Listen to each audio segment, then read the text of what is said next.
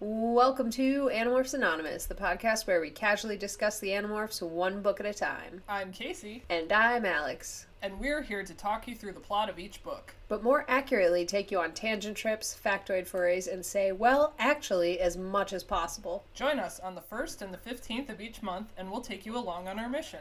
And we promise to have you back under the 2-hour time limit. Ladies and gentlemen, I have a grave announcement to make. Incredible as it may seem, both the observations of science and the evidence of our eyes lead to the inescapable assumption that those strange beings who landed in the Jersey farmlands tonight are the vanguard of an invading army.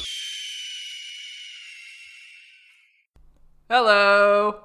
What's up? Hey, audience. Hey, audience. Hey, audience, guess what? I have a new microphone, so hopefully I sound a little better this week. Oh, you always sound wonderful. No. But you will be much clearer this week. Yes. As it turns out, there's kind of a difference between microphones, and sometimes it's better, if you're just recording by yourself, to use one that's better for recording by yourself. Who would have thought that I we know. could do this? What a novel concept. I mean, we're still learning and growing, just like the Animorphs. Every time we record, we just, fail until we kind of get it right, and then we just build on that. Yeah, I think the stakes are a little lower for us, though. Well, yeah, we're not gonna forfeit the entire Earth if we record wrong. Or die. We might die. I mean, we will could die eventually. Every moment I'm hurtling towards death. The oxygen that we need to live is slowly killing us. That's right. And if we don't adapt to living in high heat climates, then we're all gonna die of heat-related shit, in the next 80 years or so. I feel like the tone that we're taking in the intro of this podcast, properly echoes the tone of this book, which is very, very depressing. I think that's accurate. Anyway, we're all gonna die. Hooray! Yeah, we're all gonna die. And you know what? It can be funny, or it all sucks and everything's terrible. That's true. So we're gonna have fun while we're here. Yay! Don't worry about a thing, because every little thing's gonna be alright. Perfect. So good. So how are you? I'm A-okay. It's really hot here. Yeah, it's hot everywhere. Fucking, yeah, global warming, as we were talking about earlier. That's a thing. Right. That is a thing. That's a real big thing. You know what's real depressing? Everything we just said. Yeah, but also the fact that it's so hot that we need to run air conditioners all the time, but running air conditioners is just exacerbating the problem. Yeah. That's... Marco said that. Yeah, for real. In this book. Fuck. Our pre-podcast banter is more relevant than usual. Yeah, it really is. Oh no. Although there was something that some sort of study I read recently. It was long enough ago that I cannot quote you on what source it was, but they were talking about how that giant ozone hole, the hole in the ozone layer that was a real big deal in the 90s, is actually closing up. Oh. Yeah, so that's good. They said it was because of the more strict laws and things around emissions and so on and so forth. So I mean, it's still getting really hot. Greenhouse gas effect is a real problem. We're all gonna die, but you know what? That hole, that's clearing up. Okay. Yeah. So. Oh my god, we have to talk about something happier. For God's sake, I'm so depressed. Oh god. Well, what else do we have to talk about? We could talk about parrots and how they're being kidnapped and sold illegally. Oh no. I bought a guitar this week. Oh, that's awesome. Yay! The first song I'm learning to play is Thunderstruck by AC/DC. It's really hard. Why did I do this to myself? Yeah, I don't know. I mean, so the first 16 measures are just 0407 over and over and over for a while. So once you get the pattern down, it's fine. But then it goes into the boop boop boop boop boop boop boop boop boop boop boop boop boop boop, and I'm like, holy shit, no. Yeah. Yeah, it's some advanced level shit right there. Yeah. Yeah. I should have started off with like Over the Rainbow. That's easy. Oh yeah. Well, okay. If I'd bought a ukulele, that would have been priority number 1. That is the first one that I learned with my ukulele. Oh really? Yeah. I was like, obviously you got to play Somewhere Over the Rainbow. It's the best one. And then Riptide, second priority. Yeah. I like to think that Over the Rainbow is the equivalent to ukulele as Wonderwall is to the guitar.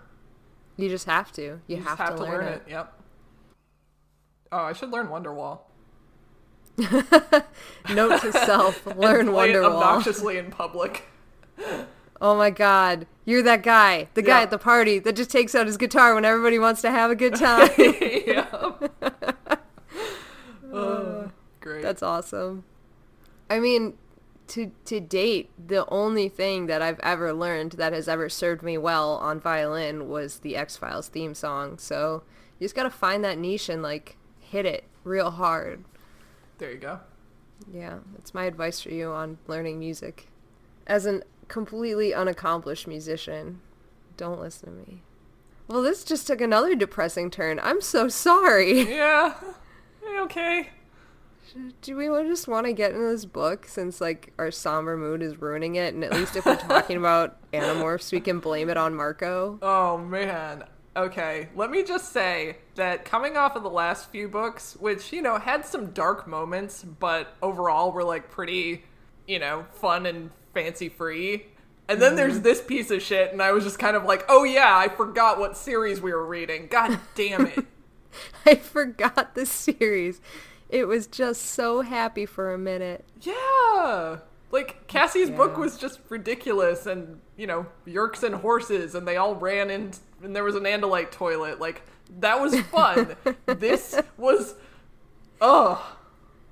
Yeah, and even, I mean, Tobias's book wasn't, like, it wasn't the Andalite toilet book, but it was, like, it was still fun, and Tobias got his morphing powers back, and there was fun interactions. Yeah. This one was just, like, and, like, I made a note to, like, to bring it up that normally we talk about how we get that yo-yo effect with Marco, where it's like it's really funny but then really depressing but really funny, but this one was just like fucking depressing from start to finish. He was just sad and angry the whole time.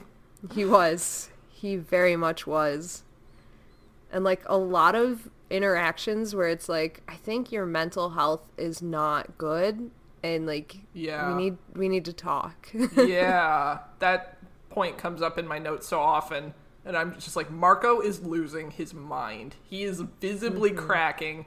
Everyone's getting concerned, and like, it's not fair to like put that on him to make him be, you know, you're the Joker of the group, you always have to be the Joker of the group. Like, that's not necessarily fair, but it's definitely an aspect that when it's not there anymore, you're kind of like, we are doomed.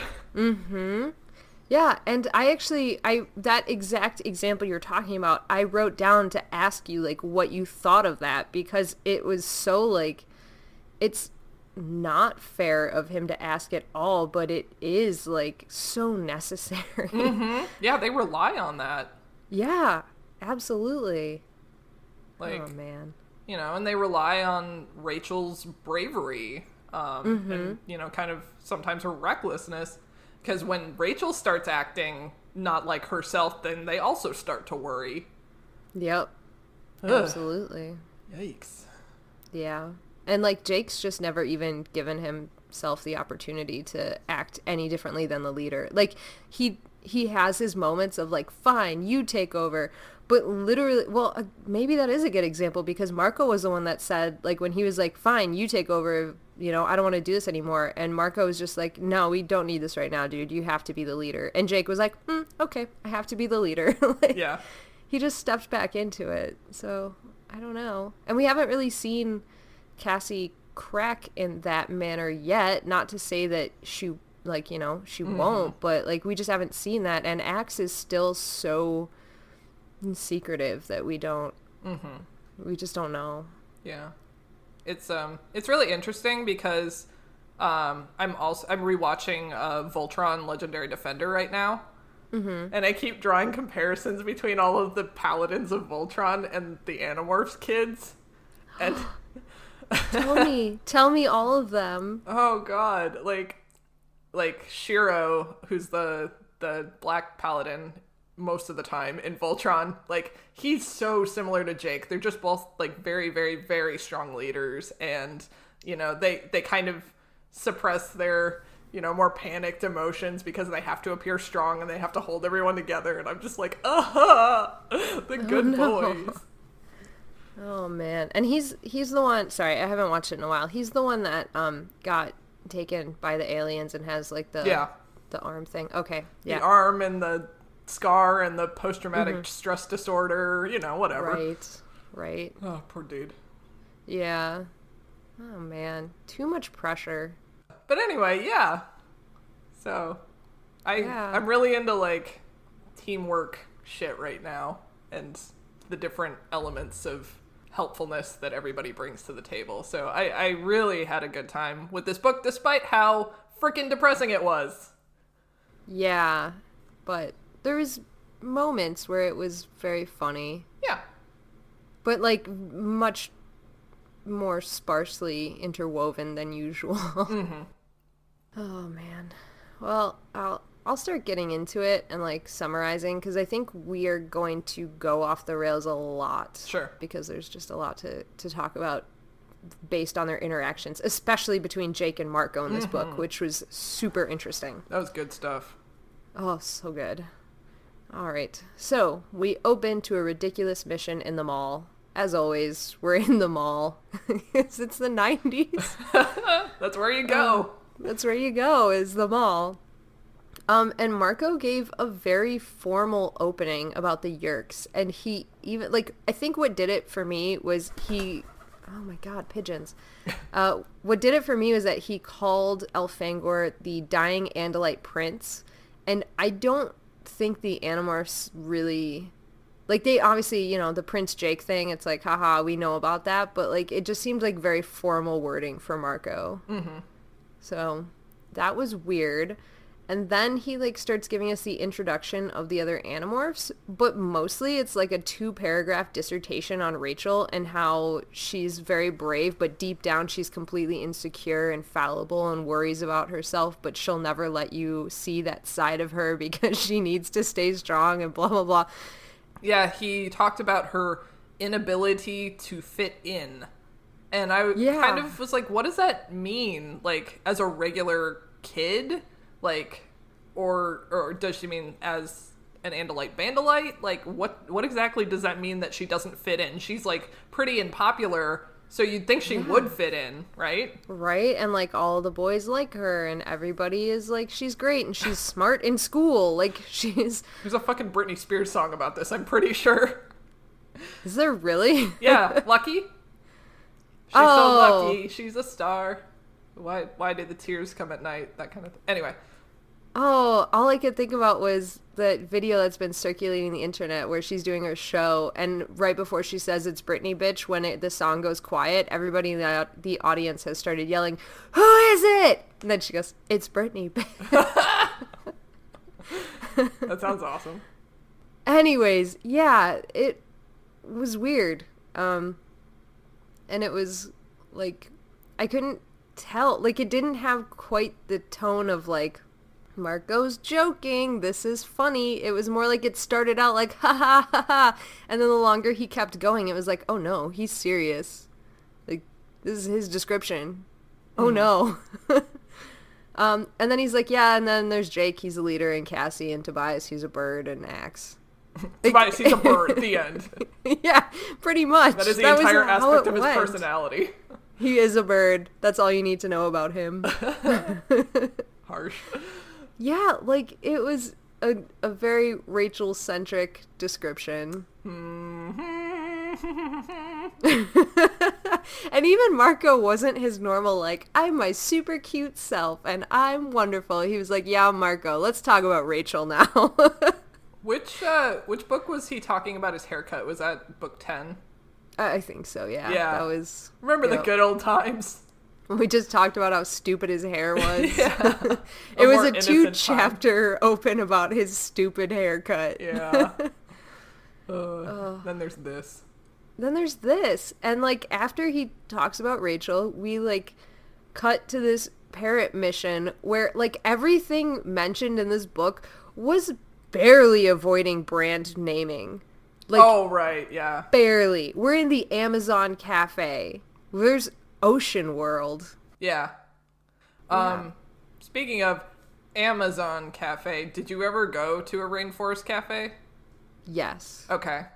I didn't remember if they were, like, a national brand or... I think so. Okay. I think I've been to more than one, and I've been to one in Canada and one in the U.S. Oh, so they're an international brand. Yeah. Yeah. But I've never seen live parrots because really? I can't imagine... Not at a Rainforest Cafe. How, like... I mean, the ones I've gone to have always been in malls, but I can't imagine you can get, like, birds on a kitchen property and be okay with it. The one I've been to is at the big mall, not naming mall names, but I know when you walk by it, there's kind of like this area where there's like some fake water in the bottom and some plants around it, and then the parrots are hanging from perches over that. So they're not anywhere like near the kitchen or the tables or anywhere where there's actual food. They're just kind of like on display near the front. Interesting. But yeah, I definitely remember there actually being live parrots there. Wow. Oh. Man. Poor babies. Poor babies. They didn't have the Animorphs to protect them, which is what happened here. Where they had apparently trained these parrots in not the Rainforest Cafe, the Amazon Cafe, to basically just like say great things about the restaurant, about like the food is so good. Pot stickers. Buy some pot stickers. And so like the kids' mission that Marco came up with was that they were going to, when they cleaned the perches, they were sneaking back there. They're going to morph the parrots. They're going to bring them back out, and they're just going to sit on the perches and say terrible shit. And they say things like, eat the fried booger strips and spaghetti with hair. And then, of course, it's the 90s, so one of the things they come up with is something with toe jam. Which, Right. like, it's such a 90s thing. God. Yeah. I didn't think that they'd be yelling stuff like that. I thought they would be yelling more. I think if it weren't a kid's book and they were actually allowed to swear, I think they would have been saying like, oh, fuck you, and stuff like that. Fuck all of y'all.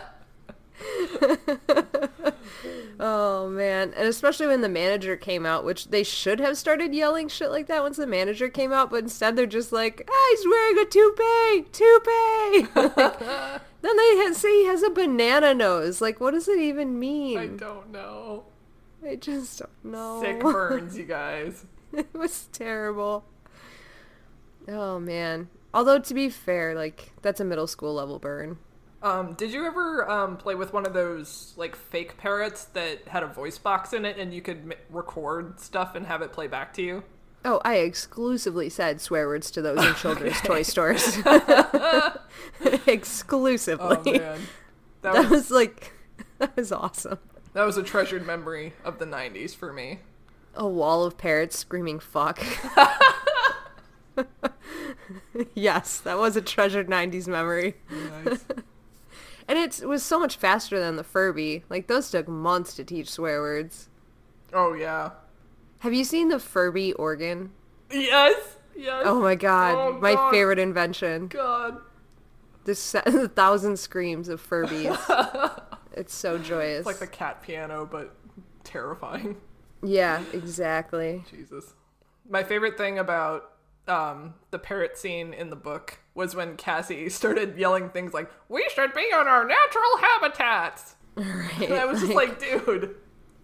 Yeah. Everybody else is like, boogers, like fats, hairs and shit. And then Cassie's like, we need to be flying free. The rainforest is being depleted at an unnatural rate. Just like spewing fucking like facts. It's estimated we're losing one species per day to extinction. Oh, God. Yeah. And yet really it's so depressing. In character for her. Yes. Yes, it is.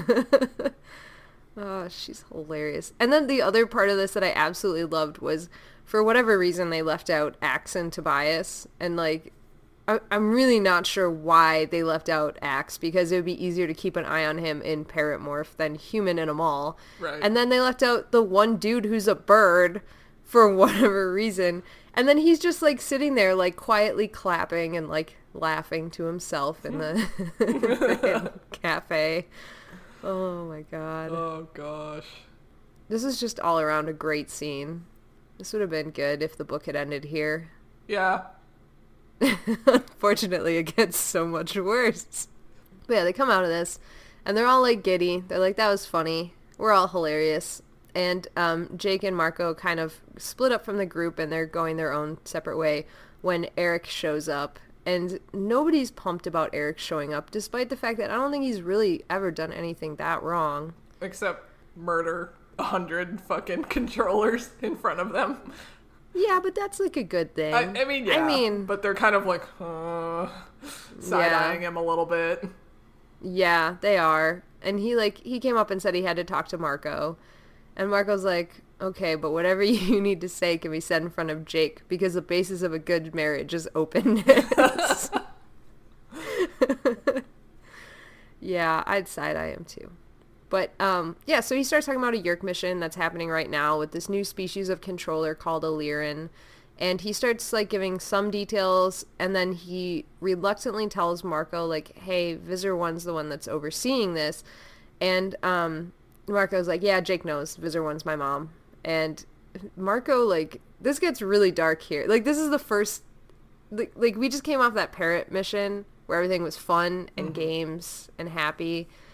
And then we go to this meeting where they're talking to Eric, and he set up some kind of force field around him, so it just looks like mall cops talking. But they're inside of there having their intense discussion. And what it ends up being was Eric was coming out here to tell Marco that his mom was in control of this mission and say, like, you guys need to check it out. And then to see if Marco could destroy his own mother if push came to shove. Yay. Yeah. And Marco's, like, super pissed. He, like, storms out of the hologram, startling some random lady. And then Jake, like, comes out after him being like, hey, Eric didn't mean anything by it, but, like, hey, would you destroy your mom? And, like, how did Jake think this was okay? Jake has this conversation with himself all the time about his brother. Yep. Why was he not more tactful in this scenario? I know. So anyway, would you kill your mom? Yeah, like, no, but for real, would you, dude. though? Yeah, seriously. Most people like their parents.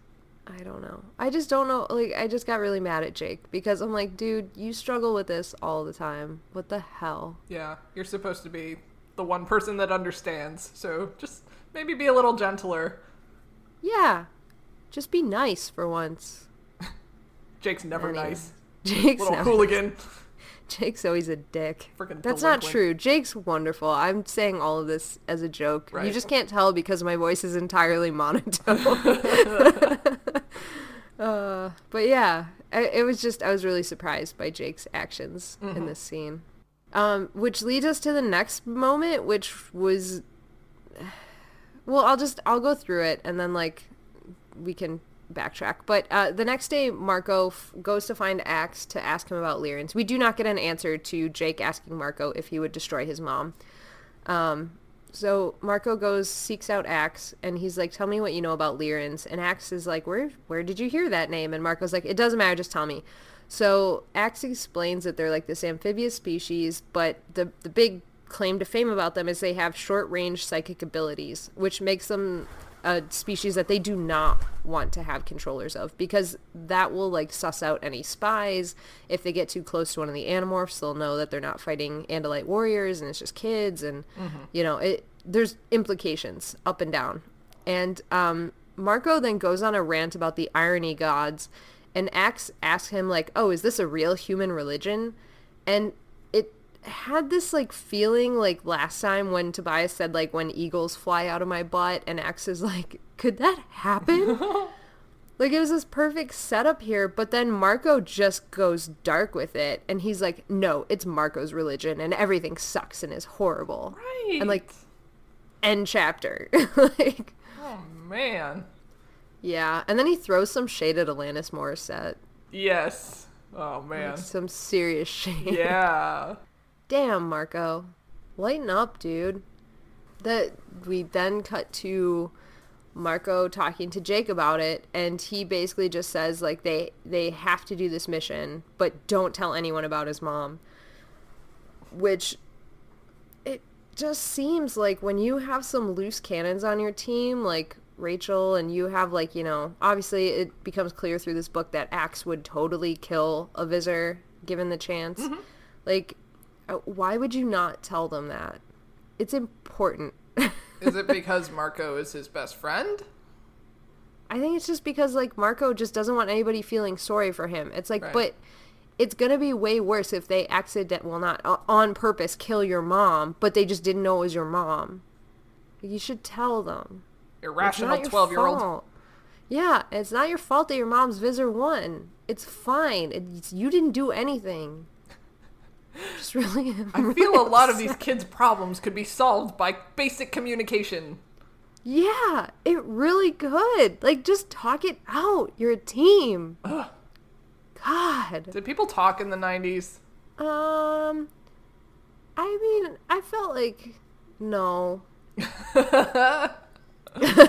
Because, like, nowadays I feel like there's a big push for, like, self-care and, hey, it's okay to go to therapy and, like, you know, kind of communication is a good thing, and there's, like, this big kind of push for that, but I don't know if that was necessarily the thing back then.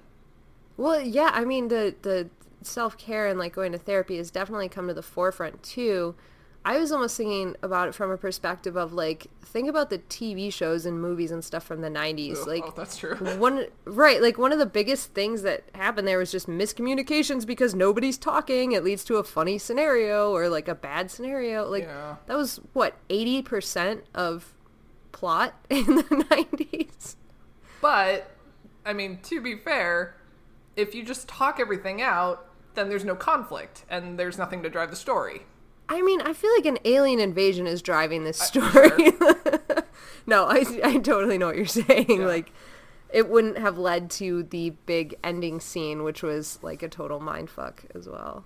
The thing I'm having a little bit of problems about these books, like, obviously it's a long series, and you're dealing with 6 characters narrating at a time. So this is kind of, in some ways, a slow burn insofar as, like, character development. Yeah. And I know we've seen some, you know, definite evidence of characters developing and, you know, getting over certain feelings and obstacles, but sometimes I'm just like, fucking talk to your friend, dude. Yeah. Like, and there are still, you know, problems that they have in one book where 3 books later we come back and visited them and they're still not talking and they're still hiding things. And it's so frustrating. Yep. It's like, haven't you learned yet? Sorry. Right. Yeah. No, that's totally, yeah, you're right. You're absolutely right. And, like, the takeaway from some of those missions is we need to be open with each other. Mm-hmm. And then we get to the next book and they're like, still hiding shit. Yeah. like I don't know. So the main example I can think of is Axe's book, where, like, the whole crux of the book was that he was hiding stuff from the humans and that was a problem. And then by the end of the book, he's like, well, maybe I'll tell you stuff now. So I'm interested to see when we get to Axe's next book if that holds up or if he's still withholding information. Yeah. And the only, like, defense on that part is, like, it seems like Axe is opening up more, but I imagine it would be, like, a slow curve learning that and getting used to that and getting used to sharing. Like, it's, I mean, I can see it taking time. I mean, yeah, it's a slow burn. We have, like, what are we on, book 15? We have, like, 40 more books to get through. Yeah. But yeah, they really need to sort their shit out. Get your shit together, Carl. They really do. And yeah, it'll be good to check in with Ax. That's the other thing that sucks, is that Ax and Tobias trade off. So it's always like, you know, it's such a long time between those two. And it's like, I want to just check in more often. Oh, God. My two favorite characters have, like, less books than everyone else. I'm so sad. I know, it sucks. Why does this always happen to me? I always like the really minor side characters. Every single thing. I don't know. My favorite of all time that happened to you was in the Temeraire series, when you're like, Granby is my favorite. I love Granby. You're like, Granby's the best. And then it came out in one book that he was gay, and I remember getting the text from you like, what? And I was like, oh yeah, that was like a minor detail. I just glazed over. Oh, okay, he's gay. Cool, whatever. And you were like, this is my character crush in this book. That was awesome. Darn, I can't be with my fictional character boyfriend because he's gay. Boo-hoo. You know what? I can't talk. I love Rachel and Tobias so much. Oh, man. I don't know. They're better friends than some real people I've met. Sometimes in your life, you prefer to read books and watch movies with people in them that you like more than real people. It's okay. We all do it. Okay, good. I'm glad. Because sometimes I just want to talk to the Animorph friends instead of my real friends. Oh, God. Oh, that's terrible. Wow. Yeah. All right. Anyways, yeah. But they're doing this mission, whatever. They don't talk to each other like they should. And basically what comes of the whole briefing meeting in the barn is that Tobias needs to get a dolphin morph. And then we find out Tobias is like super afraid of the water. And again, Tobias is very open about his fears. He kind of half-assed hit it for like a minute. Right. And then he's just like, I'm afraid. So Tobias is the only good one here. Everyone else sucks and Tobias is good. Oh, man. Oh, that's really mean. But, yeah, no, that's not true. They're all wonderful. But, yeah, Tobias is like, I'm afraid of water. Everything sucks. And they're like, well, Tobias, you can just, like, you know, if you're afraid, blah, blah, blah. And Tobias is like, I didn't say I was afraid. I'll do it.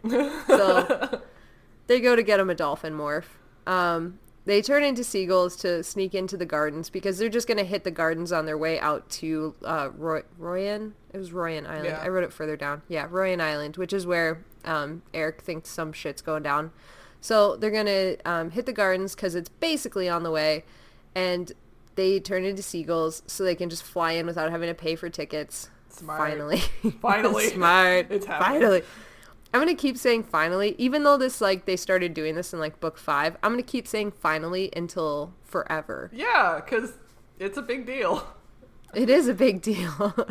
Friendship is a big deal. Well, it's like first they stopped taking the bus, and we were like, good job! And now they stopped paying to go into the gardens. It's like, yay! Good job! Yeah. I mean, the gardens is going to take a major loss in profits from this, but... That's fine. How much did you think admission to something like that would be? Like, pretty expensive, right? Yeah, like $60. Oh, it's like, the 90s. Yeah, it's like, that's like Six Flag prices.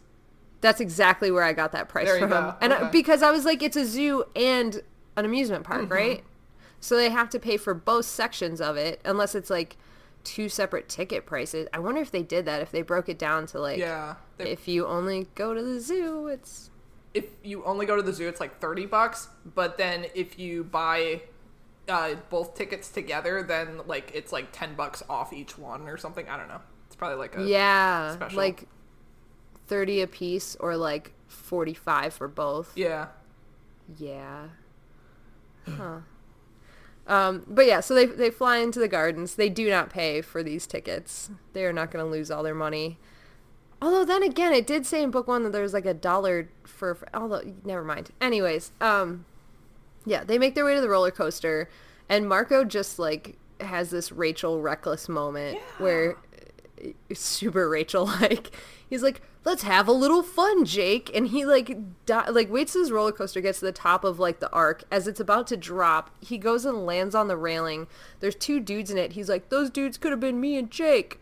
And then he like grabs onto the railing of this roller coaster. Somehow. Yeah, he's like, I held on as hard as I could with my seagull feet. Yeah, no, dude. It's like, no, those don't really wrap that well. Those are like flap feet. They don't hold. Idiot. Yeah. Idiot. But allegedly he hung on. Sure. And then the thing drops and he rides it down a bit. And Jake like just basically was like, oh dude, and like came with him because he's like, no. And once they get to like the bottom of the drop, they let go. And Marco was like, yeah, that was cool, right? We're still normal. We still have a good time. And Jake's just kind of like half-assed, like, yep, we have a great time, Marco. Super cool, dude. So stupid. So stupid.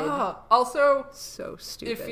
If you're going down a hill at like, let's say 60 miles an hour, like, so basically you've got like a 60-mile-an-hour headwind as a bird, unless you're like crouched down really low. Like, have you put a seagull in a wind tunnel to see at what point it cannot buck the headwind? Like, let's get scientific up in this bitch. I mean, we could do that. We have the means. I mean, I don't have a wind tunnel, but like we could make this happen. Oh god. Like, I'm just like, how did he not like blow off the thing? Again, unless he was crouched down really low, and then the centrifugal force would be fine, probably. I mean, maybe, but the centrifugal force is still back, and there's nothing behind him. He only has the front of his webbed toes holding him on, basically. Right. And then the other thing is, too, when they get to the bottom of the drop, like, they would have to wait until the roller coaster had flattened out, because if it was still coming down and they let go, they're just going back into the coaster and dying. Like... It's just... I don't see how any of this worked. I don't see how it was relevant to the plot, and I'm confused. Yeah, it was just like a moment to be like, Marco's losing it. Yeah. Like, Marco's doing Rachel shit. And like, that was literally, maybe this was the point, because there's a later point in the book where he says like, oh, we gotta go back down and like scout this shit out. And Rachel's like, yeah, we do. And he's like, fuck, Rachel's agreeing with me again. That means it's wrong. Like, right. It's almost like if he can just echo a Rachel moment, like that's him like cracking, like, oh, he's turning Rachel. Let's pull him back. Maybe, okay. And maybe the whole description at the beginning about Rachel was really about him. Yeah, like, honestly, throughout this entire book, I felt like I was reading a Rachel book, just because he was so angry and so reckless and just letting his emotions get the better of him, and I was just like, who are you? Who even are you anymore, Marco? What have you done with the real Marco? Where's my son? Where's my son? Yeah, it really did. It had a lot of Rachel feels in this book, because this like diving down with a roller coaster, like I feel like Rachel would just like be like, fuck the roller coaster, I'm just gonna plummet towards the ground. Right. But like it's a version of it. It echoes. It's the same basic intent. Yeah, although if this was Rachel doing it, Jake in no way would have been like, oh, I guess I'll follow her onto the roller coaster. Right. He'd be like, hey, she's get back nuts. Yeah, get back here. God damn it, Rachel's going off the rails again. But because it's Marco, he's like, oh, this is my best friend. We have to get in trouble together. Although then again, there are multiple points in this book where Jake totally pulls rank on Marco, and he would not have been able... Like, he can pull rank on Rachel, but not in the way he does it to Marco. Sure. I freaking love, like, the interpersonal relationships that come through in these books. Like, you have a team, but you have, you know, deeper relationships within that team, and things that happen because of that. Oh, man, it's just so good. So good. It is so good, and so, like, I mean, we get into it every book. It's, like, so realistic that we're like, let me tell you about our friends. They're stupid. Like, we're just going to tell you the stories about what our friends did and why we think they acted this way. Like, it reminds me even of, like, a couple other friends and I were talking about a real world scenario this week where we were trying to figure out the motivations for, like, why did this girl act like this? That was super weird. And I was like, oh, this is just like talking about Animorphs. except they're real and they're worse. So, well, I'm going to get to this next scene because it's just as ridiculous. Right. So they make their way to the dolphin tank after this roller coaster scene. And there's a ton of casual observers hanging out, and they're just like, well, we have to go for it, I guess. And so Tobias, like, starts hunting a dolphin, basically. And he dives in, screaming, of course, because God forbid Tobias ever does a dive towards something stupid without screaming. Dive quietly, motherfucker. I know, right? And some kid's like, Mom, he's gonna kill the dolphin. That was my favorite part, the, like, child that was just like, oh, no! Oh. So he lands the hit, but his talons get stuck in the dolphin's skin because it's, you know, rubbery. Because no one saw that coming. No one saw that coming. And then the dolphin just, like, doesn't seem like the dolphin's hurt. It just starts, like, going nuts because there's a bird and it's fun and yay. And so it starts, like leaping around its tank, and Tobias is, like, getting half drowned, which would have been funnier if the thought speak had cut out like he was drowning, but because his thought speak, of course it did. Yeah, exactly. That would have been way funnier, but it didn't. It was thought speak. It's fine. But yeah, he gets, like, drowned and, like, leaping through stuff, and eventually this dolphin's mad dash turns towards a hoop, which is probably, like, literally the cliched flaming hoop during a show, but yeah. Because it wasn't during a show, it's just a hoop. And Tobias is like, the dolphin's gonna make it through this hoop, and I'm going to be killed. And so Marco's like, oh, I know what to do. And he just comes diving in and, like, bonks Tobias off the dolphin and just, like, knocks him off. Jesus. And Tobias gives him shit like, hey, man, you almost broke my wing. It's like, yeah, dude, you were gonna die. Okay, I have 2 points for this whole piece of shenanigan. So the dolphin did not go into a trance. Not even a little, yeah. Is that the first time this has happened so far in the books? No, there was another scenario where it happened. I'm struggling to come up with when it was, but there was something else too that didn't go into a trance. Okay. I'm kind of, like, again, with my not knowing what happens in future books, I'm kind of wondering why that happens. Like, if it's just an edge case, or if it's, like, a specific sort of incident. It's like in, like, one of those edge cases, like Rachel being allergic to the alligator. Okay, it's completely random. Yeah, it's random. Okay. It's like 99% of the time, this is how it goes down. But every once in a while, it doesn't happen. Yeah. Yeah, because the other thing was, they've acquired these dolphins before. They've probably acquired that specific dolphin before, and it was fine back then. We think, maybe. I don't remember. Yeah, but they, like, that's... The dolphins are trained, so, like, they might have not been in a trance, but also they were feeding them fish, and, like, they were calm anyway. Right. Gotcha. So, yeah. Okay. It probably, like, just didn't matter. All right. Or, like we speculated back in book 4, all of the dolphins have died because... Because Joey ate all the fucking fish. Because Joey ate all the fucking fish, and this is a brand new set of dolphins, and, like... Oh, no. Joey the murderous dolphin's gonna kill them all. Oh, my God. And then Fluffer McKitty murdered all the dolphins. He snuck into the aquarium. Okay, God. My other point is... Yeah.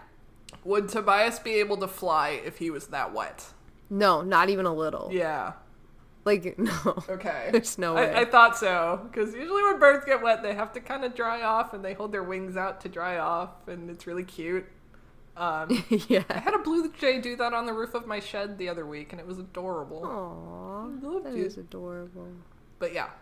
Yeah, he would really have a hard time. I mean, their feathers are somewhat waterproof, but, like, he would have a real hard time. I don't think he would have been able to fly after this level of insanity. Well, and would the salt in the water have some effect as well? See, I was thinking about that, but, like, not short term. It would be a long term effect, but because he's, like, morphing and, like, preening and all that other shit, you know, I don't think it would have. Yeah, it probably would have been fine. Okay. I mean, I think we've talked about this before, like, way back when Jake was feeding Tobias Tupperware hamburger meat, but, like, birds cannot process salt at all. Right. Like, well, okay, hawks and like native birds to here cannot. Like penguins and shit can, but they also have like a special duct in their nose where they sneeze salt at you constantly. Cute. It's adorable. Yes. So they got a dolphin morph for Tobias. Tobias gets his dolphin morph. He does. He gets his dolphin on. And after that, I wrote relatively uneventful dolphin rodeo. Basically. Basically. The kids start flying out to Royan Island to scout out the Yeerk activity that Eric is talking about. And this chapter opens with Cassie reassuring everybody that the dolphin will be fine. Like, they're going to give him some antibiotics for his cuts, and they're going to observe him. They're going to make sure he's okay. Like, nobody worry about the dolphin. And Tobias just being like, who gives a shit about the dolphin? What about me? And, like, it's just awesome. Like, I know Cassie and Tobias is one of the relationships that, like, I speculate about a lot because there's not ever a lot of details in the book. Like, those two don't really interact a ton other than when it's important for like Predator versus Cassie being okay with herself kind of a thing. Yeah. But yeah, I love it so much. So anyways, Tobias is like, what about me? Why does no one care about me? And once again, he's like super duper grumpy and it's adorable. He is so grumpy. He is not at all pleased with what has just gone down. Like at all. Yeah. So they head out to the island. As they fly out, one end of the island is kind of abandoned, and the other one has a house on it, and there's a bunch of guys with, like, guns and shit, like machine guns, security dudes on the top of the building. They go to the abandoned side, and I'm not even sure why they brought it up, because, like, it never means anything in this book. But, yeah, there's a secure house on the island.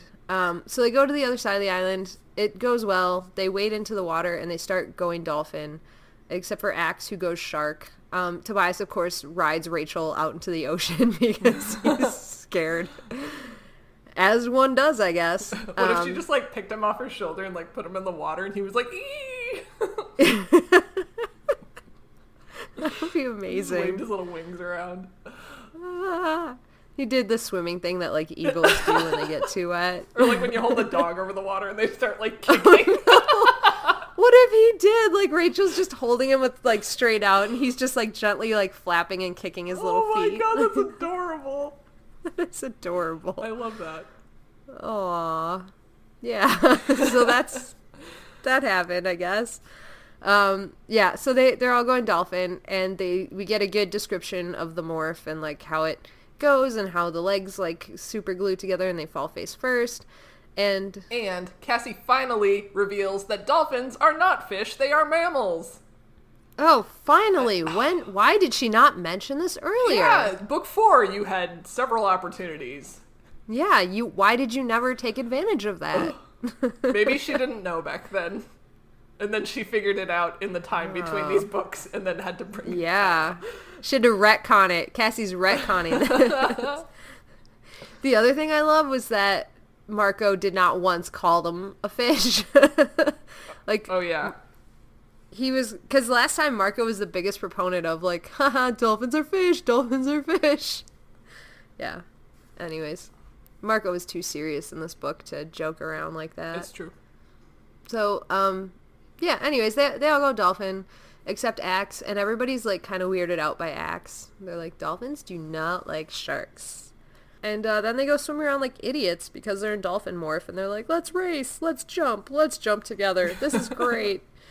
And even Tobias is like, this is just like flying but really heavy wind. And it's like, okay, Tobias.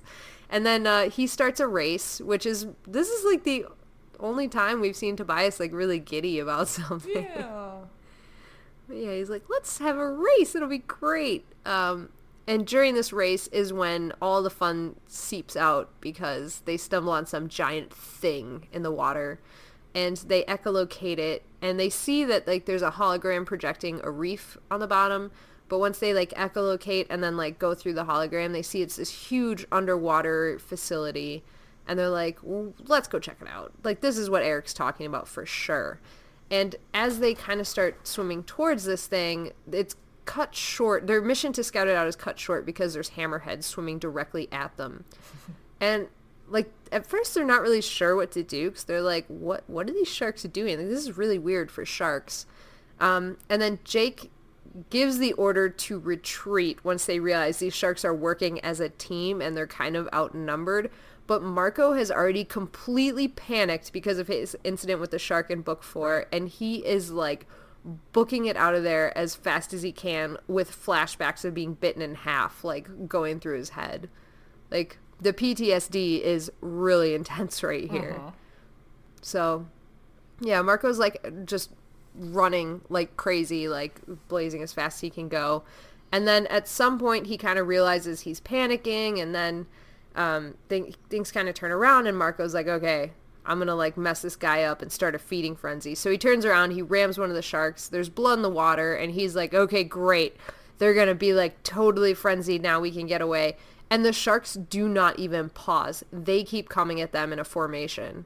And so like, oh shit, this is not good. And I think it's Marco at that point that says, okay, what we have to do is jump over them. Sharks can't jump. And that's where I wrote my awesome joke in the book. I love that. I'm so glad you did, because I was like, that joke is so stupid. But yeah, he was like, sharks can't jump. And I was like, ah yes, that 90s classic, white sharks can't jump. Yeah, anyways, they jump to sharks. That gives them a little more space, and they're trying to like figure out on the fly, like, what's our plan? What do we do? And then an alarm starts blaring, and it's kind of far away, but they can still hear it. And the sharks just like turn and stop coming at them. And Marco's like trying to save face big time here, and he's like, we should go investigate the alarm. Let's turn around and look. And Rachel's like, yeah. And Marco's like, ah, shit, she agreed with me. That's not good. But this is interrupted by a submarine that's passing below them. And in the submarine, it's like, they describe it as like a cigar-shaped thing with like an open top where they can see into it. And in it, they can see what can only be a Lyran, which is like this frog monster with tentacles and like a like weird domey skull thing that can see that. Like, it turns and looks at them like it recognizes that they aren't really dolphins and a shark. And then they see Visor 1, Marco's mom. And allegedly he had to stop himself from saying, hi, Mom, which would have been bad. And it is on this revelation that we stop the shark mission. Like, it was a weirdly long mission, and now it's over. They're at home, which, I don't know. This cut just felt really weird to me. I don't know why. I mean, I guess it makes sense because the next scene is Marco talking to his dad. He's not talking to his dad about his mom. He's talking to himself about his mom. But still, he gets home. His dad's like, I'm ordering a pizza. And Marco's like, okay, just no anchovies. And he's like, oh, so what do you want on it? And he's like, I don't care. Just not anchovies. Leave me alone. You don't understand. I know. What kid ever wants anchovies on their pizza? But yeah, so he decides to go start his homework while waiting for the said pizza. And he's like... His book report on Lord of the Rings. Yeah, which is like a college fucking level book. What are you even doing, Marco? So I did write this in the book that we're going to give away. We did have the option to read it in high school, which still isn't, fucking 8th grade or whatever. But, and then for the record, because Lord of the Rings came out as a movie about the time I was 13, I did read it when I was 13. But it's a fucking hard read, like... So it's a super hard read. To your credit, yeah. I did read it, not for school, just like for fun when I was younger because the movies came out, so. And basically what I ended up doing was like reading the first few chapters of book 1, reading up until we read the Rohan Riders in book 2, and then all of book 3. Wait, that was... Did you skip some of the Two Towers? Oh, heck yeah. I skipped most of book 1, probably 3/4 of book 2, and then just read all of book 3. Interesting. Yeah, that, because I don't know, I just, like, I'm a good reader, I want to say, like, I can read through a lot of books, but, like, because the movies had come out and I started with the movies, I was like, I want to get to the scenes that I want to read, and normally I would never allow myself to do this, and that's why I started book 1 and 2, because I'm like, okay, the rule is you have to read through it, but with Lord of the Rings, it was just so long, and it was taking me so long that I'm like, I gotta get to book 3. I gotta get into book 3. And that was like my first reading. I've since read them all through, but the first time I did it, like when I first bought this series at, Borders, where they had the pack with all the movie edition covers, that was what I did. I read it all because I had a crush on Legolas, and so I was like skimming the pages, like hoping Legolas would say something, and then like writing down the quotes that he said. I know he says like 20 things in the entire book, and they're all like a sentence, a diversion, orcs. Look at that. It's all like he stared, and it's so funny too because he's like not even really mentioned in the book. They're like, here's what everybody was doing in great detail. Legolas was there too. And meanwhile, I'm just like, oh, what a dreamboat. Yeah. Oh, he doesn't do anything. No, he really does not in the books do much of anything. And he didn't fucking skateboard down a stairwell while shooting Uruk-hai in the books. And I was like, what the hell? They didn't call it out. He was not cool enough for that maneuver. Yeah, that was part of my problem with it, because I too, like, Legolas was my favorite character too, and I started reading it for Legolas, and that was part of why I skipped, but like a lot of the world building and things like that, like, I got into later, but I really wanted to read through the battle scenes, and that was why book 3 was like so strong for me, because I'm like, oh yeah, this is what I'm here for, is this action and the character, like, because you get the vignettes, right, of every character doing everything during the battle that like brings the whole scene together. So yeah, but anyways, yeah, it was good, and I appreciate Catherine Applegate's obsession with Lord of the Rings. Yes, like, I wish I had have read it so I could appreciate Gondor Industries so much more. So, question, this made me think of something. Doesn't Marco at some point describe Rachel as one of Tolkien's elves? Mm-hmm. But he hasn't read Lord of the Rings in this book? He must have, though. Okay. I feel like all of the characters have a working knowledge of Lord of the Rings just because Catherine is such a big fan. Oh, man. Maybe he read The Hobbit. He could have read The Hobbit, Elves in The Hobbit. He could have just read, like, the first, like, chapter of book 1 and been like, ah, yes, I now know about elves. Maybe he read the entire Silmarillion. And not Lord of the Rings. Before Lord of the Rings? He was like, man, the Silmarillion, that's my jam. As someone who's read the Silmarillion, that's like, just shoot me. I could not make it through the Silmarillion. Oh my god. I was like, I am such a Lord of the Rings fan, but I can't do that. I will do anything for love, but I won't do that. Oh my god. If I could have just gotten like a friggin' flowchart with everybody's names on it and like a summary of what they did, that would have been better for me. Somebody should make like the Silmarillion for dummies. Maybe they already did that. I don't know. I hope they did. I'm buying that book. If there's a Silmarillion for dummies, I'm totally getting that. God. Anyways, so Marco is waiting for the pizza, and he's doing his homework. He's listening to Bob Marley, which was hilarious. Put that on the playlist. Yeah, I'm definitely putting that on the playlist. And he's struggling with his homework because all he can concentrate on is his mom, and so he starts like screaming into his pillow. His dad comes up to check on him, and he doesn't really press Marco, but Marco comes up with like the worst fucking lie of all time, where he's like basically just like screaming like, what do I do? And then he's like, oh no, Dad, that's the lyrics to the song. That's what they are.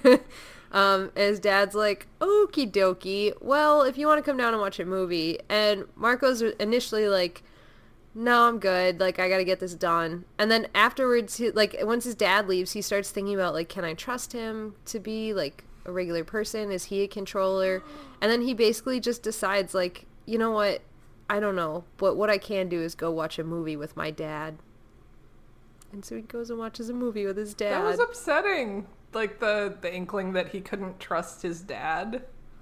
Because the only two confirmed kind of, well, not two, but there's a very small amount of people that the Animorphs associate with that they know are controllers. Like, Cassie's never suspected her parents of being controllers, and, like, Rachel's never suspected, like, her sisters or her mom. But, like, The fact that doubt is creeping into Marco's head about his dad is so upsetting. Yeah, and but it's right. They should all be more concerned than they are. Yeah. Like, they should be like fucking terrible, but... like keeping tabs on their parents. Be like, oh hey, like what did you do today? Did you meet any weird people? Have you gone to that sharing thing? Like, have you talked to any strangers? Yeah. Yeah, no, it's, and they can't either. Like, they don't have the resources because it could happen at any time. Yeah, like, that's true. If I were Marco, though, I'd be like, hey, Tobias, when you're just, like, goofing off during the day, can you keep tabs on my dad? Yeah. But then he'd have to share something with a member of his team, and we all know he's not going to do that. That's impossible. We can't do that. That's impossible. Yeah. Anyway. But we get this really sad moment of, like, for his dad, he's going to go watch a movie with him. Like, he has this moment of, like, family is really important, and I want to honor that, so I'm going to hang out with my dad. Yeah, that was nice. Well, he does that. Hopefully they watch Lord of the Rings. I don't think it came out yet, but sure. It was not out yet, but still. Oh, wait. They could have watched the Rankin Bass version. Not Rankin Bass. Who the fuck? The other guy. The animated version. Oh, the shitty animated version. I'm an animation major. I should know this. That Ralph Bakshi. Dear God. Nice. Rankin Bass. It's the same initials, though, so I can see where the confusion was. Honestly, if you had have slurred either of those words, I would have thought they were the same. Rankin Bass. Really, I'm so disgusted with myself. Yeah, you know, fish. You know, like the Rudolph the Red-Nosed Reindeer puppet people. Fucking yeah, they didn't. No. That was a fun fuck up. It's okay. iPods are triangular, and CDs are the height of technology. Yeah, we're a great source of information. We're always right. We're always right about everything. So, they go somewhere. Yes. The aquarium? Cut to the barn. Oh, yeah. We cut to the barn the next day, and they're just having a normal meeting, and they decide that they need hammerhead shark morphs. And they're like, can we get it at the gardens? And Cassie's like, nope, we don't have those there. But there's this new place called Ocean World that does. Yeah, convenient. Nothing at all like SeaWorld. Yeah. So they're like, okay, we'll meet up later tonight. We'll bust into Ocean World, get the hammerhead shark, and we'll do the mission later. So they meet up later, as they planned, and they start scoping out the place. And it sounds like there's like an open air aspect to it between the aquariums. Like there's an indoor building area where you can go through like the tunnels, but they're just walking through like pathways outside at night. Mm-hmm. And they hear something coming towards them. So the kids all jump into the bushes, and Axe does too, but like the bushes are too short to cover his upper torso. So he just kind of badly jumps into bushes, and then the flashlight comes onto like trains onto his torso.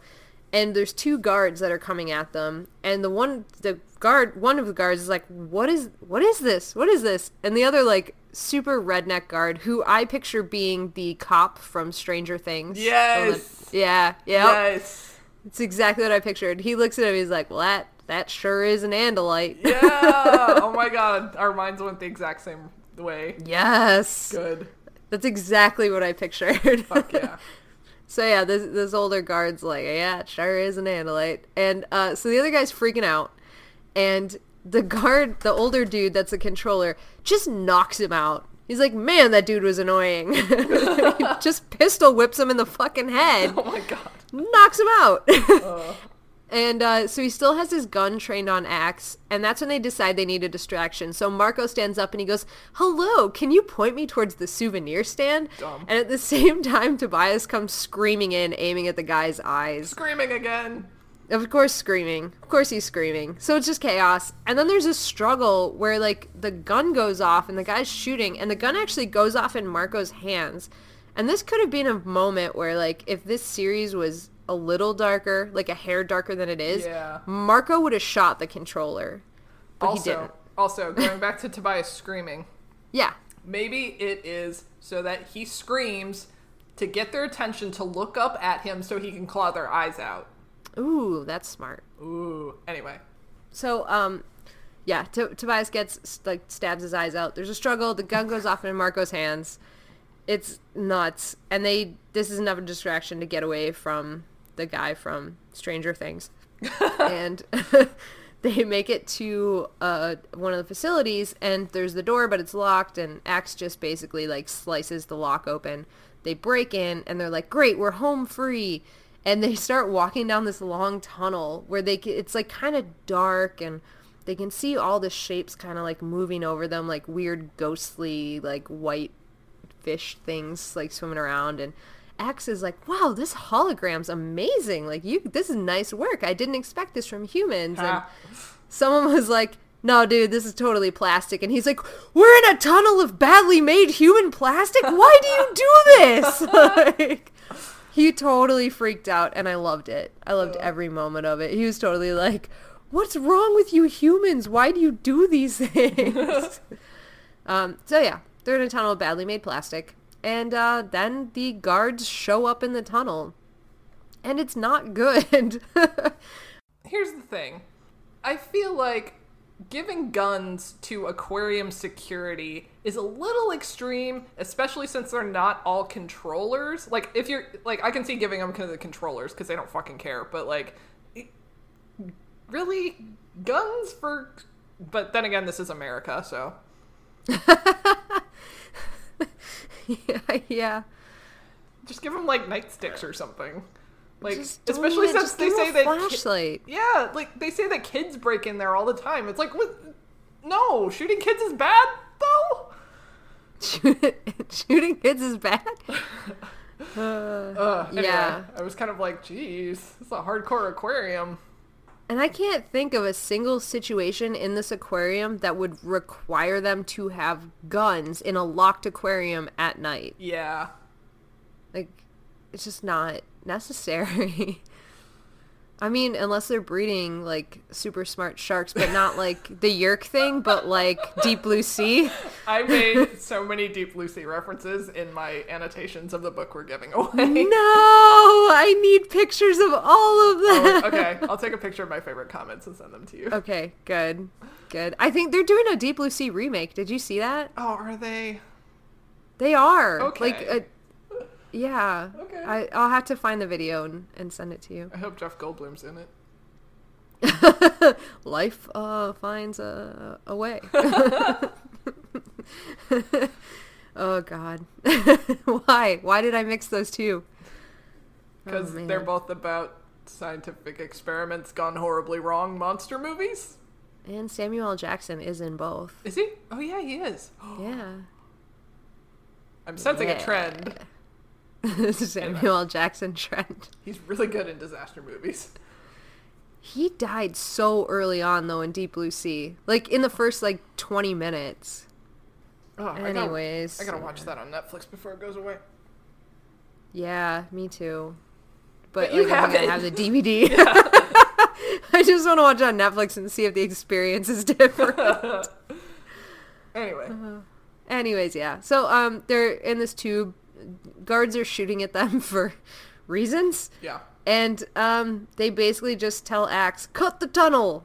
And so he does! Ugh. And it shatters, Yeah. and they are all underwater. And Marco just gets swept down this tunnel, like, completely away from everybody else. And he's, like, bopping around, trying to find a place to come up and breathe. His lungs are burning. He's drowning. He tried his space. There's nothing there. Tried another one, and he was in luck. It was, like, some sort of air conditioning unit thing. And the whole time that he's, like, freaking out, panicking, flailing around, looking for somewhere to breathe, there's something bumping into him. So he gets some air, he kind of calms down for a second, and goes, okay, let's, like, check out where this shark is. So he, like, puts his head underwater, and, like, the shark is coming straight at him. So he, like, of course. So he, like, Spider-Man leaps into this tube, like, with his hands and feet on each wall, holding himself up there. And apparently the shark actually, like, comes up out of the water to take a look at him. Yeah. Like, I just don't think sharks are this aggressive, especially well-fed aquarium sharks, but, I mean, I don't know, maybe I'm wrong. And then Marco's like, I can't hold this forever. I have to, like, take a shot and see that try to get the shark into the acquiring trance. Hopefully it works, unlike the dolphin situation earlier. So he drops out of the tube onto the shark's back, which it wasn't expecting, couldn't prepare for, and he grabs it and starts acquiring it. And luckily enough, it goes into the trance, and he just kind of like floats it down and like up towards the top of the tank where luckily the other Animorphs were hanging out. So he hands him a shark. Here you go. Here you go, have a shark.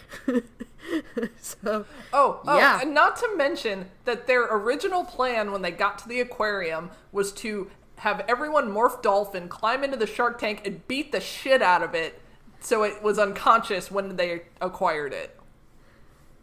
Cassie wasn't on board with that plan. I was not on board with this. And everyone's like, well, it's a shark. You know, they're kind of mean. People eat sharks all the time. And I'm just like, fuck you! Yeah, like... That was a really violent plan. Yeah. That felt like a hate crime. Yeah, God. I was very upset by that. Yeah, that was not a great plan. And, like, I can't think of any other animal where...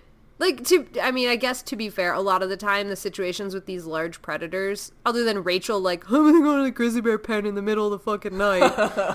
All the other plans are kind of like, oh, we stumbled onto this creature and we have the chance to acquire it now. But, oops, we accidentally a tiger. Oops, we accidentally a crocodile. Like, fuck. Yeah, exactly. We accidentally a crocodile. I guess Big Jim, they're like, give him an apple. Yeah. He's fine. Yeah, so they get the shark morph and they're like, we're done. Let's head out. And because it's now Monday, they're like, we're going to have to wait on testing the shark morphs until the mission. But Marco's like, he's dying to become this shark. He's having this like, because the shark bit me in half, this is like facing my fears. I need to know what it feels like to be the predator instead of the prey. And so he comes up with the smartest of smart ideas. Oh my God.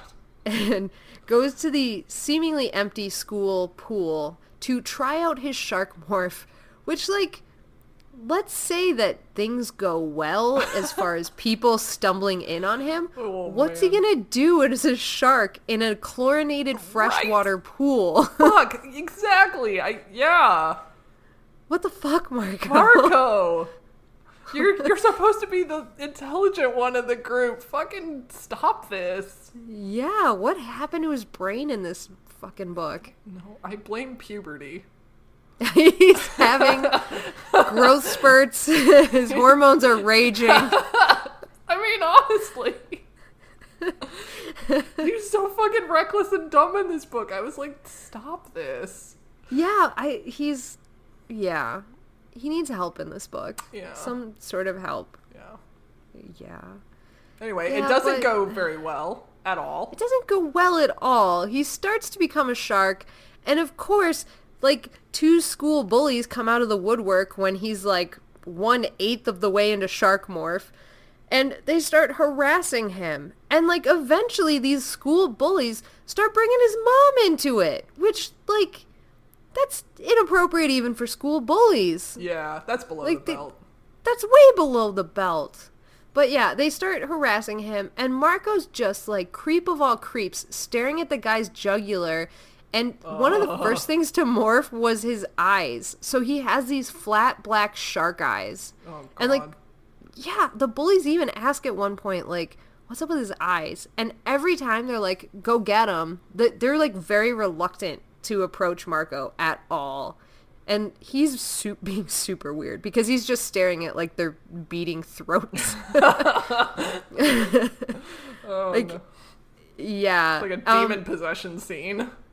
Yeah, exactly. And he has his shark teeth coming in too, which is like, yeah. But Marco's like getting ready to launch at this bully and like bite him in the throat.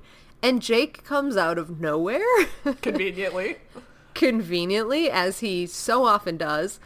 And he basically just like says, stand down, Marco. Do not get into this fight. Save it for the real bad guys. And, like, the bullies are, like, apparently just so weirded out by the interaction between Marco and Jake. They're like, oh, what do we do in this situation? And then they just leave, I guess. We didn't know what to do, so we just left. Yeah, we're like, well, this seems too intense for me. Bye-bye. God. And Marco does demorph and gets rid of his bloodthirsty rage. And Jake's like, do you want to sit this mission out? And Marco's like, absolutely not. Which, so, like, obviously he's not okay. And... Obviously. But instead of being like, hey, maybe I'm not okay, he has the opposite reaction of, I cannot show weakness, I have to do this anyway. Such a Rachel move. Yeah. Yeah, it is. And, like, the whole, like, oh, there's bullies, I'm going to tear their throats out. That's a Rachel move. Yeah. What the hell is happening? I don't know. Yeah. But that's where they kind of leave off, too. It's a really weird part to, like, just stop, where Marco's like, I will not sit this mission out. And that's like, okay, we're at the mission. Like, there's a whole week of Marco interacting with Jake that we did not get to see. Mm-hmm. And I would like to. Yes. I would like to know how that went down for the whole week. But yeah, so they cut to the weekend where they're going to do this mission with the sharks. And they fly out to Royan Island. It's pretty uneventful. And as they get to the beach and they're about to go morph shark, Marco gets pulled aside. And Jake's like, let's have one last heart-to-heart. Can you do this kind of a thing? And Marco is just not having it. Mm-hmm. He's like, I'm doing this. And that's when Jake says, like, listen, you have to act your part. You are freaking everybody out. Like, you either need to admit that you're gonna, like, not do this mission. Like, you have to say you're not gonna do this mission, or you need to fucking act like yourself. And Marco says, like, it's a great irony that he has to act like he's, you know, everybody's gonna die and everything's gonna be terrible for his friends to feel comfortable with him. I mean, but if they're not performing their best because they're unnerved by him, like, again, it's not fair to put that pressure on him. Mm-hmm. But, like, I can kind of see where Jake is coming from. Oh, I can absolutely see where Jake is coming from. Like, that, he needs that to happen. Like, everybody needs to do their thing to keep the team together, mm-hmm. but it's one of those, like, Jake's not your friend right now. Jake's your leader right now. Yeah. And there's a very distinct line between those two. And it has almost felt through this entire book that Jake keeps distancing himself from Marco as a friend. Oh my god. Can I geek about Voltron again? Yeah. So there's a similar dynamic between Shiro and Keith, who's the paladin of the Red Lion. Mm-hmm. You know, as the series goes on, it's shown that they were friends before this whole Voltron thing happened. And sometimes, like, Shiro has to pull rank on Keith, even though it's his friend, to be like, hey, you're acting like an idiot. Fucking stop it. And yeah. It's just so interesting. It is interesting. Like, the dynamic is just so hard to do. Mm-hmm. But would you say in Voltron it feels more like they are friends and he occasionally pulls rank? Or, like, is it more like this, where he just keeps pulling back more and more because he needs to be the leader over his friend? Well, so the difference is that Shiro is significantly older than Keith. Mm-hmm. And so it's less of like in the beginning, it's less of like an equal friendship and more of like a, you were my mentor, you were my older brother figure. Oh, okay. So that's probably not what Jake and Marco have. It's more of an equal footing sort of friendship. But like as time goes on in Voltron, I think it becomes less like Shiro needs to pull rank because Keith is also growing into a less angry, more rounded person. I don't know. That makes sense. I just want to talk about Voltron. Sidecast, the Voltron cast. Yes.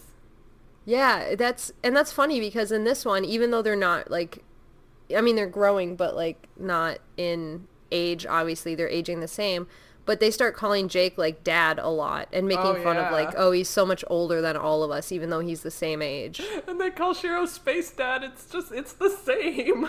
It's the same. It's the same show. It is the same show. All right, back to what happens on the island. Sharks. There's a smoke monster. Oh. No, I'm just kidding. That's a different show. That's Lost. Pay no mind. Have you ever seen Lost? I haven't. Okay. Then that joke is not funny to you. Scrub it. Cut it out. You will not get my smoke monster joke. Anyways, So Marco is going on this mission. If it kills him or his mom or whoever else, he does not give a shit. He's going on this mission. Yikes. And he goes into the water to morph Shark, and one of the first things that starts morphing this time is his legs, like with the dolphin morph. So he kind of tumbles over, he cuts himself on a shell, but he's not really concerned about it because he's morphing to Shark. Foreshadowing! And he makes it to the shark morph. We get some really cool descriptions again of morphing and so on and so forth. And then he can smell the blood in the water. And he just, like, it sends all of them into this frenzy. Like, they're all searching for this blood. And, like, they're talking about how they can, like, sense the magnetic pull of the earth. But more importantly, they can sense this, like, tiny little bit of blood in the water. And they're following the trail left and right and circling and bumping into each other. And they just can't locate the source of the prey. And then it's Marco that has that realization, like, oh, I just fell and cut myself. That's my blood. And that, like, moment of, like, aha, kind of breaks him through the shark's brain. And then he's able to help the other Animorphs kind of get control of the morph and figure it out. Because it's not like it's not like Ant, but it is like Ant in, like, how it's one of the harder morphs to break out of. Because it's, like, so simple and old and complete, like, that they have trouble with it. I wonder if they're ever going to morph Taxon. They might. Have fun controlling those urges. Yeah. As we saw in Andalite Chronicles. Yep. And even when they did control those urges, it did not turn out well for Elfangor. But yeah. So, Poor LeBron. I miss LeBron. LeBron James. Oh my God, did you see that email from the other Alex P talking about how us calling him LeBron James made him think about a Space Jam with the Animorphs and the Yeerks? What? No, I didn't see that. He even gave us a basic plot outline. It's amazing. Oh, great. Yeah, you'll have to look at that for sure. Okay. But yeah, anyways, so they're able to break through to the shark's brains, and Marco then is able to help them out afterwards. And they continue on the mission after talking about how kind of, like, startled they were by how intense the shark is. And I think they said they had gotten a little cocky about morphing and controlling the animals, and so this was a good reminder, like, pay attention. So yeah, they go to the facility, and Axe reminds them, steer clear of any Lyrans because, you know, the whole, like, mind reading thing. But Marco... Oh, God, I know. So much foreshadowing. And then Marco is distracted because on the way in, he saw his mom through one of the bubble windows. The Animorphs make it into the facility with almost no issues because they're hammerhead sharks. The other sharks are not paying attention to them at all. They're like, ah, yes, fellow hammerhead, come into this facility. And, like... It was weird that it was hammerhead specific. Like, you'd think any shark would be able to get in. Mm-hmm. Whatever. And Axe now has 2 shark morphs. But yeah, so they get in there. They're talking game plan, like, what are we going to do? We're going to go to fly, whatever. When Cassie is grabbed up by some metal claws. And Marco, immediately after, is also grabbed. And they're basically taken into this giant hammerhead shark conveyor belt thing where the sharks are being scanned. And when they get to Cassie, a drill comes out, drills a hole in her head, implants a thing, and then, like, solders it up with a laser. And then just drops her back in the water. Yeah, like, this was kind of, like, just glossed over, but this is probably one of the most horrifying things, maybe top 5 most horrifying things that have happened so far in the series. Yeah. And I actually thought that they were just throwing Yeerks in their heads, like, right then and there. And I was just like, oh, shit. Like, that they're just going to get all bad. 6 of them right there. Yeah, that would have been the end. Yeah. Oh, my God. Okay. Let's come back to this, because I have some observations about sharks' brains. Okay. Very soon, like, after another sentence or two, we're bringing it right back. But, yeah, so they drop them in the water. And no one seems worse for the wear, but they immediately realize that the sharks are starting to get smarter. Like, their morphs and the brain inside of the animals are starting to, like, wonder and question things. Like, will there be food later? And it freaks them all out. And they, I think at this point, realize that the Yeerks are basically trying to mutate the sharks to make them viable host bodies. Deep Blue Sea! Deep Blue Sea! Yeah. So apparently reproductive organs are not a good flight path for Yeerks, because that's basically what shark brains look like, is an ovary system. Oh. I was like, wait, which kind of reproductive organs? All. No, that's what shark brains look like. And also, like, when they were mentioning, like, making an ear canal for the Yeerks to go through, like, that won't work with an underwater creature. Yeah. So, good luck mutating them. I don't think this is gonna work. Your plan is stupid, the end. Your plan is stupid. I do not agree with it. Abandon it. Now. Yeah, but that's their plan. They're gonna mutate the sharks, and it's gonna be really fucking weird.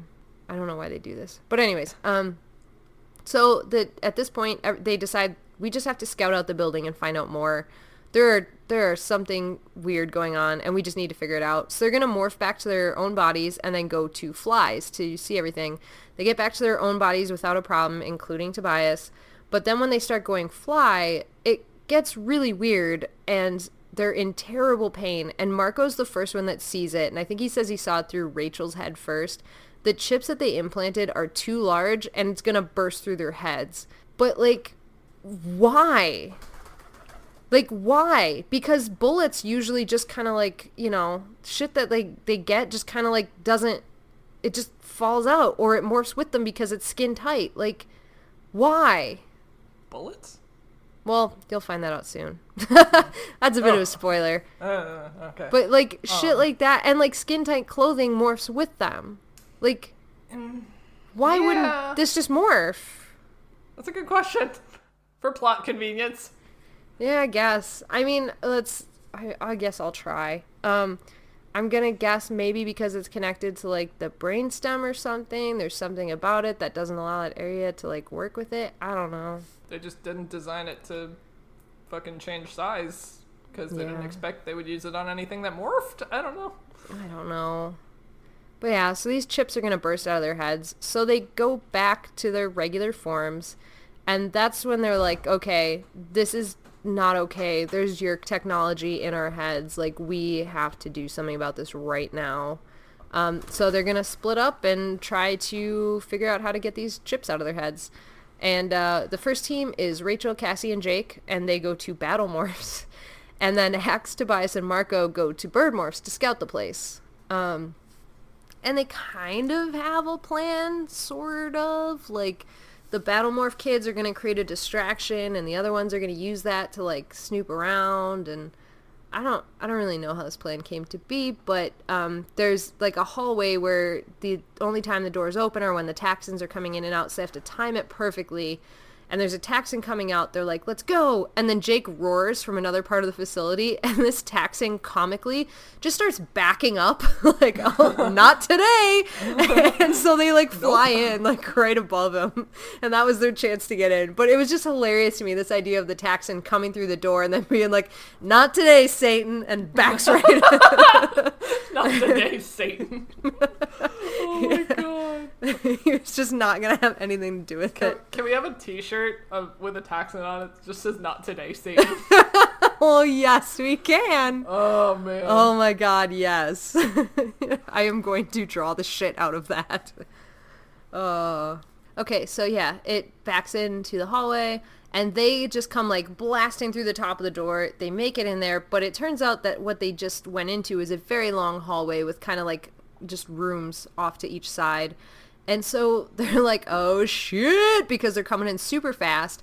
And Tobias is the one that's like, okay, turn left really tight now, into a classroom. And classroom, I don't know, it just seemed like a classroom. So it's a classroom now. And it is a classroom because I say it is. It is. I would teach in there. It's a classroom now. And so Tobias is just like, keep turning as hard as you can and cut your speed and just kind of like spiral down to the ground. And so they basically do more or less, but they do so very ungracefully, except for Tobias. And Tobias is like, this is the last time I do this shit with you amateurs. So sassy. He is so sassy. But this is what's really funny, though, is he's really sassy and like, this is the last time I do this with you amateurs. But then, like, he starts wondering, like, I wonder what Rachel's doing right now. Do you think she's an elephant or a bear? Oh my God, it's so cute. It was so cute. And then Marco's the one that's like, I think she'd do both at the same time if she could. And Tobias is kind of like, she would. She's so funny. Like, she's so pretty and great. And she's awesome. so pretty and wonderful. Oh my God. Like, it was just a very, like, funny Tobias moment in the middle of all of this. And I loved it so much. Your OTP is showing. I know. I've never hidden it. I'm flying my Rachel Tobias flag high. Yeah. So, anyways, Marco starts like creeping around. They all demorph except Tobias and start like scouting around. And Marco gets to a door that's closed and he hesitates and he hears this familiar voice saying, "Come in." And he hesitates a little longer and like the voice is like, "I don't give orders twice." So he goes in and he's facing his mom. And he has the most un-Marco thing going on here. Although, I mean, it's sort of similar to how he was the first time that he saw her. Where he's just, like, freaking out. So he's, like, not on his game. He's not saying anything funny. He's not coming up with clever lies or anything, like, normal. He's just kind of staring and, like, stammering out just he's weird a sad, shit. lost little boy. And, like, he's kind of staring at her and like, you know, she's asking where the other technicians are and he's just like, "Oh, Visser 3 killed him." And she's like, "Oh, that idiot." And then she chastises him like saying, "You need to get control of your host body." And she admits like, "Do you not think that my host body, the biological parent of your host body, is not screaming and wailing in my head?" She is, but I do not let this bother me. That fucking broke my heart. And I was re-listening to episode 5 just yesterday. And I think I had asked you, like, "Oh, hey, I wonder if Marco and his mom are ever going to meet face to face." And you were kind of like, "I'm not saying anything." And this was the moment. Yes, this is the moment I was thinking of. No. Yeah. Yeah. It's horrible. Yeah, it is horrible. Everything's horrible. It's all awful. Yeah, and like this interaction doesn't do anything except have Marco stunned that like his mom is there and have him like go through multiple crises. Yeah, and then his mom orders him to go to work in the lab and kind of walks out past him, and he just kind of pauses for a moment, and then he sees through the window that there's these Hork-Bajir that are outfitted with these crazy underwater suits and a large chartreuse worm, and he's like, "Ah, I know that worm. It is Visser 3. Spoiler alert. Spoilers, it's Visser 3. Yeah, so he turns and follows Visser 1 out, and he kind of watches her walk for a moment, and again has like that's my mom, that's not my mom. And then he ducks into a little side room, and he's like, I'm looking for Axe oh shit, here's Axe. And Axe has put his tail blade to Marco's throat, thinking he was an intruder, and then Marco says like, "Hey, I need my head, I use it sometimes." And then Axe backs off. He's like, "Ah, Marco, that idiot." So Tobias is sitting there in his human morph, and he's like, "Oh, we were just about to go looking for you." And they communicate what they found in the computer, which is basically that the easiest way to get the chips out of their brains is to blow up the whole facility. Uh-huh. So they start that process. So that happens. Yeah, so that happens. They get that started. They go running from the room to go find the others, and Marco does make a joke at this point about like, Jake, I always have to save that guy's ass. Like, he's getting funnier, but it's still not right. Yeah. But he's getting there. And they're gonna try to get out of the facility before it blows up. Marco starts morphing gorilla as he's running, and Tobias goes back to Hawk. And Marco yells that he's the one that's gonna go after Visser 1 because Axe is like, I'm gonna go put some tail into her. And Marco's like, nope, I got it. So he does catch up to her guard and starts punching out her Hork-Bajir guard. And he doesn't realize that there's also a Lyran nearby in this, like, weird little band that she's got going on there. And the Lyran starts saying, like, these are humans. And Visser 1 is like, you idiot, that's a gorilla. They're related to humans, but they're not. These are the Andalite Bandalites. And he's like, the Lyran's like, I'm sorry to disagree with you. And then Marco just punches it in the mouth. Like, shut the fuck up. Shut up. So yeah, he punches him in the mouth, and it's about this time that Visser 3 shows up out of whatever freaking porthole shark hole thing that he's coming out of. And he and Visser 1 just have this, like, weird insult war. Yeah, it's kind of funny. There's, like, chaos around them, and they're just like, you suck. No, you suck. Yeah, exactly. And then all of a sudden there's just this warning that goes off like, the facility is about to explode in 2 minutes and 50 seconds. Have a nice day. And the other thing is, every time it gives the countdown, it wishes you a nice day. like, who designed this? It's so pleasant. Yeah, but see, normally it's all about, like, logical user interface kind of stuff, but why would they program it to say have a nice day at the end of every single blow-up message? Enjoy your doom. Enjoy your doom. Have a nice doom. Doom, doom, doom, doom. Now go. Oh my god. I'm so excited for the Invader Zim movie. Anyways, yes, me too. But anyways. So, quick question. Yes. She mentioned, Visser 1 mentioned that Visser 3 was a traitor to the Empire. Mm-hmm. What? Help. How? I think she just means with, like, how badly he's screwing this up. Like, all we know about him so far is, like, what we've read in these books, and then Andalite Chronicles was our biggest insight into his character. Like, she's just kind of... They're both just kind of at each other's throats. Like, I don't think there's a specific example of something he's done where he's completely betrayed the Yeerks. Okay. It's just that he's out for himself, you know, over... Yeah. Like, she's out to get the Yeerk Empire into a position where they can take over, and he's just in it for himself. Okay. Yeah. This is where things start to get confusing, so apologies if my notes are slightly confusing. But Okay. Visser 1 takes off. Visser 3 is there in his giant chartreuse snake body, and he starts to attack the Animorphs. And he launches himself at Axe, who dodges the first blow, and Marco had said, like, Axe, look out! And Axe, like, starts giving Marco shit, like, thank you, Marco, but I am not a mere human. I am an Andalite. And as he's giving Marco shit, he trips over some debris, and Visser 3 fucking nails him. Like... I shouldn't laugh because it's horrifying and I love Axe, but like, he's like, hey buddy, don't worry about, whoa! Yeah, exactly. It's like, yeah, karma Axe. But yeah, so Visser 3 grabs him and has him in his snake mouth, and then Rachel, like, hugs him as a bear and is like, I will crush you.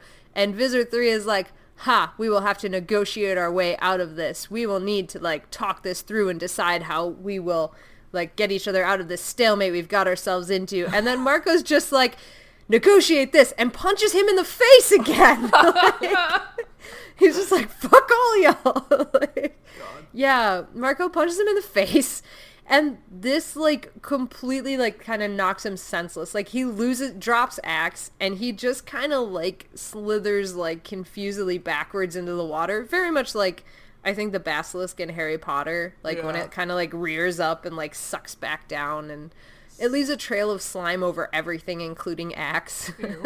So it's gross. So Rachel and Marco both talked to Visser 3. Yeah, and I think he says, like, Rachel went for it, like, oh, no, that's bad. And then Marco just did it, too. Oh, my gosh. Yeah. There's so many parallels between the two. Yeah. Yes, there is. And, like, Rachel is just getting more bold. Like, she's just... I have thoughts on this, but I can't tell you until much later. Okay. But Cassie's also talked to Visser 3, right? When she was a skunk? Right, but that was, like, she had no other options. Yeah. That was... And, like, Rachel totally had another option. Yeah. She had no reason to talk to him. She was just being... She just got cocky. And then Marco just got fed up. Like, Marco's just, again, lost it. And was like, well, Rachel did it. Fuck it. All bets are off now. Like, oh, no, babies. Yeah. Don't do this thing. Don't. But luckily, they didn't say too much. Yeah. But yeah. I don't know. I just can't see, like, probably what happened was Visser 3 doesn't really remember what was said because he has a concussion or something, but... He's also a fucking idiot, so... Like... Yeah, he's also not very good at his job. He doesn't know shit. He's So incompetent. He is I'm with so Visitor incompetent. 1. Yeah. Visitor 1, who's mildly competent. Yes. Yep. Yeah. But here's where things get, like, really bad. So, Visitor 3 is, like, this was the knockout punch. Oh, here's the other thing about this. Like, this was the first time that Visitor 3 showed up where it was kind of like, yeah, he's here, but, like, we'll deal with it, right? Yeah. Like, it's not a big deal anymore. Yeah, it's like, not Visitor like 3... the room was dark and the temperature dropped and there was a chill in the air and then there he was. It was just like, oh, look, this fucker. Yeah, exactly. And it was like, because even in book 13, it was that very cinematic, like, he appeared out of the smoke and was, like, Tobias, intimidating. It's him, yeah. Right, and it's like, oh no, I didn't see him. Yeah. And then, like, in book 14, it was that whole, like, he is desperate, so he's making heirs, but he's still, like, he's a formidable opponent, and he belongs in the House of Horrors and all that. Yeah, like... Yeah. I didn't even notice that in this book. It was like, Visser 1 is the bad thing. Oh, there's Visser 3 too, whatever. Like, there's a giant worm, no one cares. Yeah, like... It really was. And he didn't have, like, this big, like, oh, he's morphing. Oh, it's a giant, scary monster. It was literally like, oh, there's a big worm. Oh, the worm came inside. Oh, we punched him. Done. Worm's gone. Like... I love it. It did not matter. Like, he did not matter in this book. Mm-hmm. He made an appearance, but he did not matter. So, yeah. Mm-hmm. It was crazy. Yeah. But, yeah, they defeat him, and he slithers back into the water, and Rachel and Axe then... take off to kill Visitor 1. And they're like, we're going, Marco, you fucked up. We're going to go take care of this right now. And Marco decides to follow them, which is a decision he actually has to think about. And then he just doesn't know what to do. And he tells Jake, like, I'm going to do something. And Jake just says, do what's right. And Marco's like, I don't know what's right. Like, I'm not the leader. I'm not the do-gooder. I'm the comedian of the group. I don't know what's right. I'm not Jake. And that was, like, a really weird, like, a weird insight almost, I think. Like, that didn't seem right to me, you know? Mm-hmm. I don't know. So... Well, and I know in the book that we wrote in, you had mentioned, like, what would things be like if Marco was the leader instead of Jake? Mm-hmm. And I was thinking about that, and I was thinking about in Andalite Chronicles when Aloran said, hey, you should fucking nuke that entire ship full of Yeerks that are sleeping. Right. And Elfangor didn't want to do it, and I was like, okay, so I can kind of see, I may be wrong, but I can kind of see Jake saying no and Marco saying yes to doing something like that. Yeah. Like, I think Marco could make the calls that Jake's emotions might get the... Like, Jake's... Not emotions, but, like, morals might get the better of him to do. You know what I mean? Oh, yeah, I totally know what you mean. And that's... I mean... Jake's best decisions are when he reacts from his emotions or from his morals. Mm-hmm. And, like, I mean, we've seen it several times already. Like, when Jake tries to do the analytical thing like Marco does, it never works as well. Yeah. So, yeah, it would be interesting to see. That being said, maybe Marco would have come up with the A to B plan much sooner than Jake did and could have made some important, you know, like, Marco's the guy that, like... So this is going to be a really weird tangent. I'm so sorry. But do you remember that Benedict Cumberbatch movie, the Turing... Yeah. Turing Machine the one? Imitation Game. Right, the Imitation Game, where he told them, like, listen, you can't blow up every sub. You have to let some of them go. You have to let people die because otherwise they'll know we're onto them. Yeah. And here's, like, you have to let people die. Jake would never do that. Yeah. At this point, Jake would never do that. Yeah. You know, from everything we've seen so far, he would save everyone. Marco, he would let them die. Yeah. And, like, I don't know which is better. Like, neither is better, okay? Like, neither one is better. They're both shitty. But it's just interesting to think about, like, this book in the terms of what's the most analytical, logical thing to do. Right. So, yeah. And Marco, I think, even says as such in the beginning of the book, where he says, like, you know, you pull it back so it's not personal, and it's very clear, like, what you have to do. Yeah. But if you make it personal, it's hard. Mm-hmm. Yeah. Yeah, so those were the thoughts running through my tiny head. Yeah. Anyways, I'll keep going because shit's intense. Right. So Marco takes off after Rachel and Axe, and he gets into Visor 1's classroom, as I am calling it, very soon after they get there. And Visor 1 levels a Draken beam at Rachel, shoots her in the shoulder. She kind of, like, runs up, pins her, like, gets the advantage, and Marco just screams no. And they all kind of pause for a minute, and Marco's like, that's my mom. And Rachel, like, immediately just kind of tosses her aside, as they say gently for a bear. Like, just tosses her aside.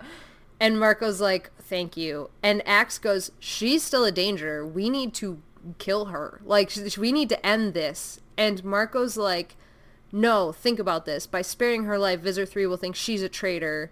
And, like, you know, this is a good plan. This is how we're going to run it. And as they're trying to discuss this plan, they're interrupted because Visor 1 is leveling the Draken beam at them again. And Marco just reacts. He grabs the chair next to him and throws it as hard as he can. He said he thought he was aiming at his mom, or maybe he never intended to. He's not really sure. But he hits the window next to her, which cracks, and then the pressure of the water just causes it to shatter. And the water comes rushing in, sweeping him down the hallway, like, just like a jumbled mess of people and bears and gorillas and Andalites and Lyrans. And Visor 3 was trying to make his escape outside. He gets sucked back into the tunnel to no avail. Like, he doesn't do anything. He just gets sucked back in for no reason. Whee! He just doesn't matter in this book. Yeah. And Marco is like, he's like demorphing, he's getting human, and then starts going shark. And he says he saw Rachel, like, go by, mostly bear, but it didn't really matter. So, after he gets into shark mode, he starts swimming to escape the facility. And they realize there's, like, this wall of hammerheads in front of them, bearing down on them to fight. And Marco goes full Rachel and just goes into battle completely recklessly, headlong, swims into it, starts, like, tearing the shark to pieces. Like, he loses it.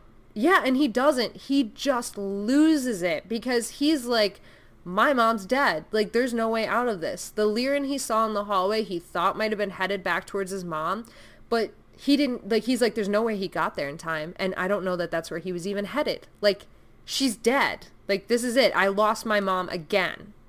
And he's just out of his fucking mind until Jake calls him off. The sharks, with the facility blowing up, the sharks at this point completely are let go of the spell. The signal to control them is lost, and they turn back to normal sharks. And Jake's like, get off of him. He's a normal shark. Stop this. Like, we need to go. And Marco does listen to Jake, which this is where I feel like the difference is between Marco and Rachel. I think Rachel would have kept going. Yeah. Like, yeah, it would have taken a lot longer to call her off. Yeah, like, she would have killed the shark before she got called back. Yeah. And Marco still respects Jake and still listens to Jake. So, and as they're leaving the facility, they actually feel the chip implant in their brains liquefy as the facility is completely destroyed. And Marco's just going through this whole, like, reeling thought process of, did the Lyran get to my mom? It's not possible. She's dead. She's definitely dead. And Rachel says, I hear something. It's like a mechanical whirring, like a submarine. And Marco goes, so she's saying this to make me feel better. And he goes, thanks, Rachel. But then, instead of being like, you're welcome, which is what he says Rachel would have done if she was just trying to make him feel better, she says, thanks for what? For paying attention and having better hearing than you and actually, like, you know, paying attention to what's going on. And that's when he's like, oh shit, she's, like, not doing this to make me feel better. So he then believes her and then actually has hope that maybe there is a small chance that my mom lived. And that is how the book ends. Yay! Yay, I guess. When Marco stopped Axe and Rachel from killing Visser One, my first impression is she probably knows that the only person who would have spared her life is Marco, which she just saw earlier, and that might have like given away the game. Combined with the fact that the Lyran was like, hey, these guys are humans. Like, she could put 2 and 2 together. Right? She might, but we don't actually know that she's still alive. That's true. And we don't know what state she's in if she is alive. Oh, shit.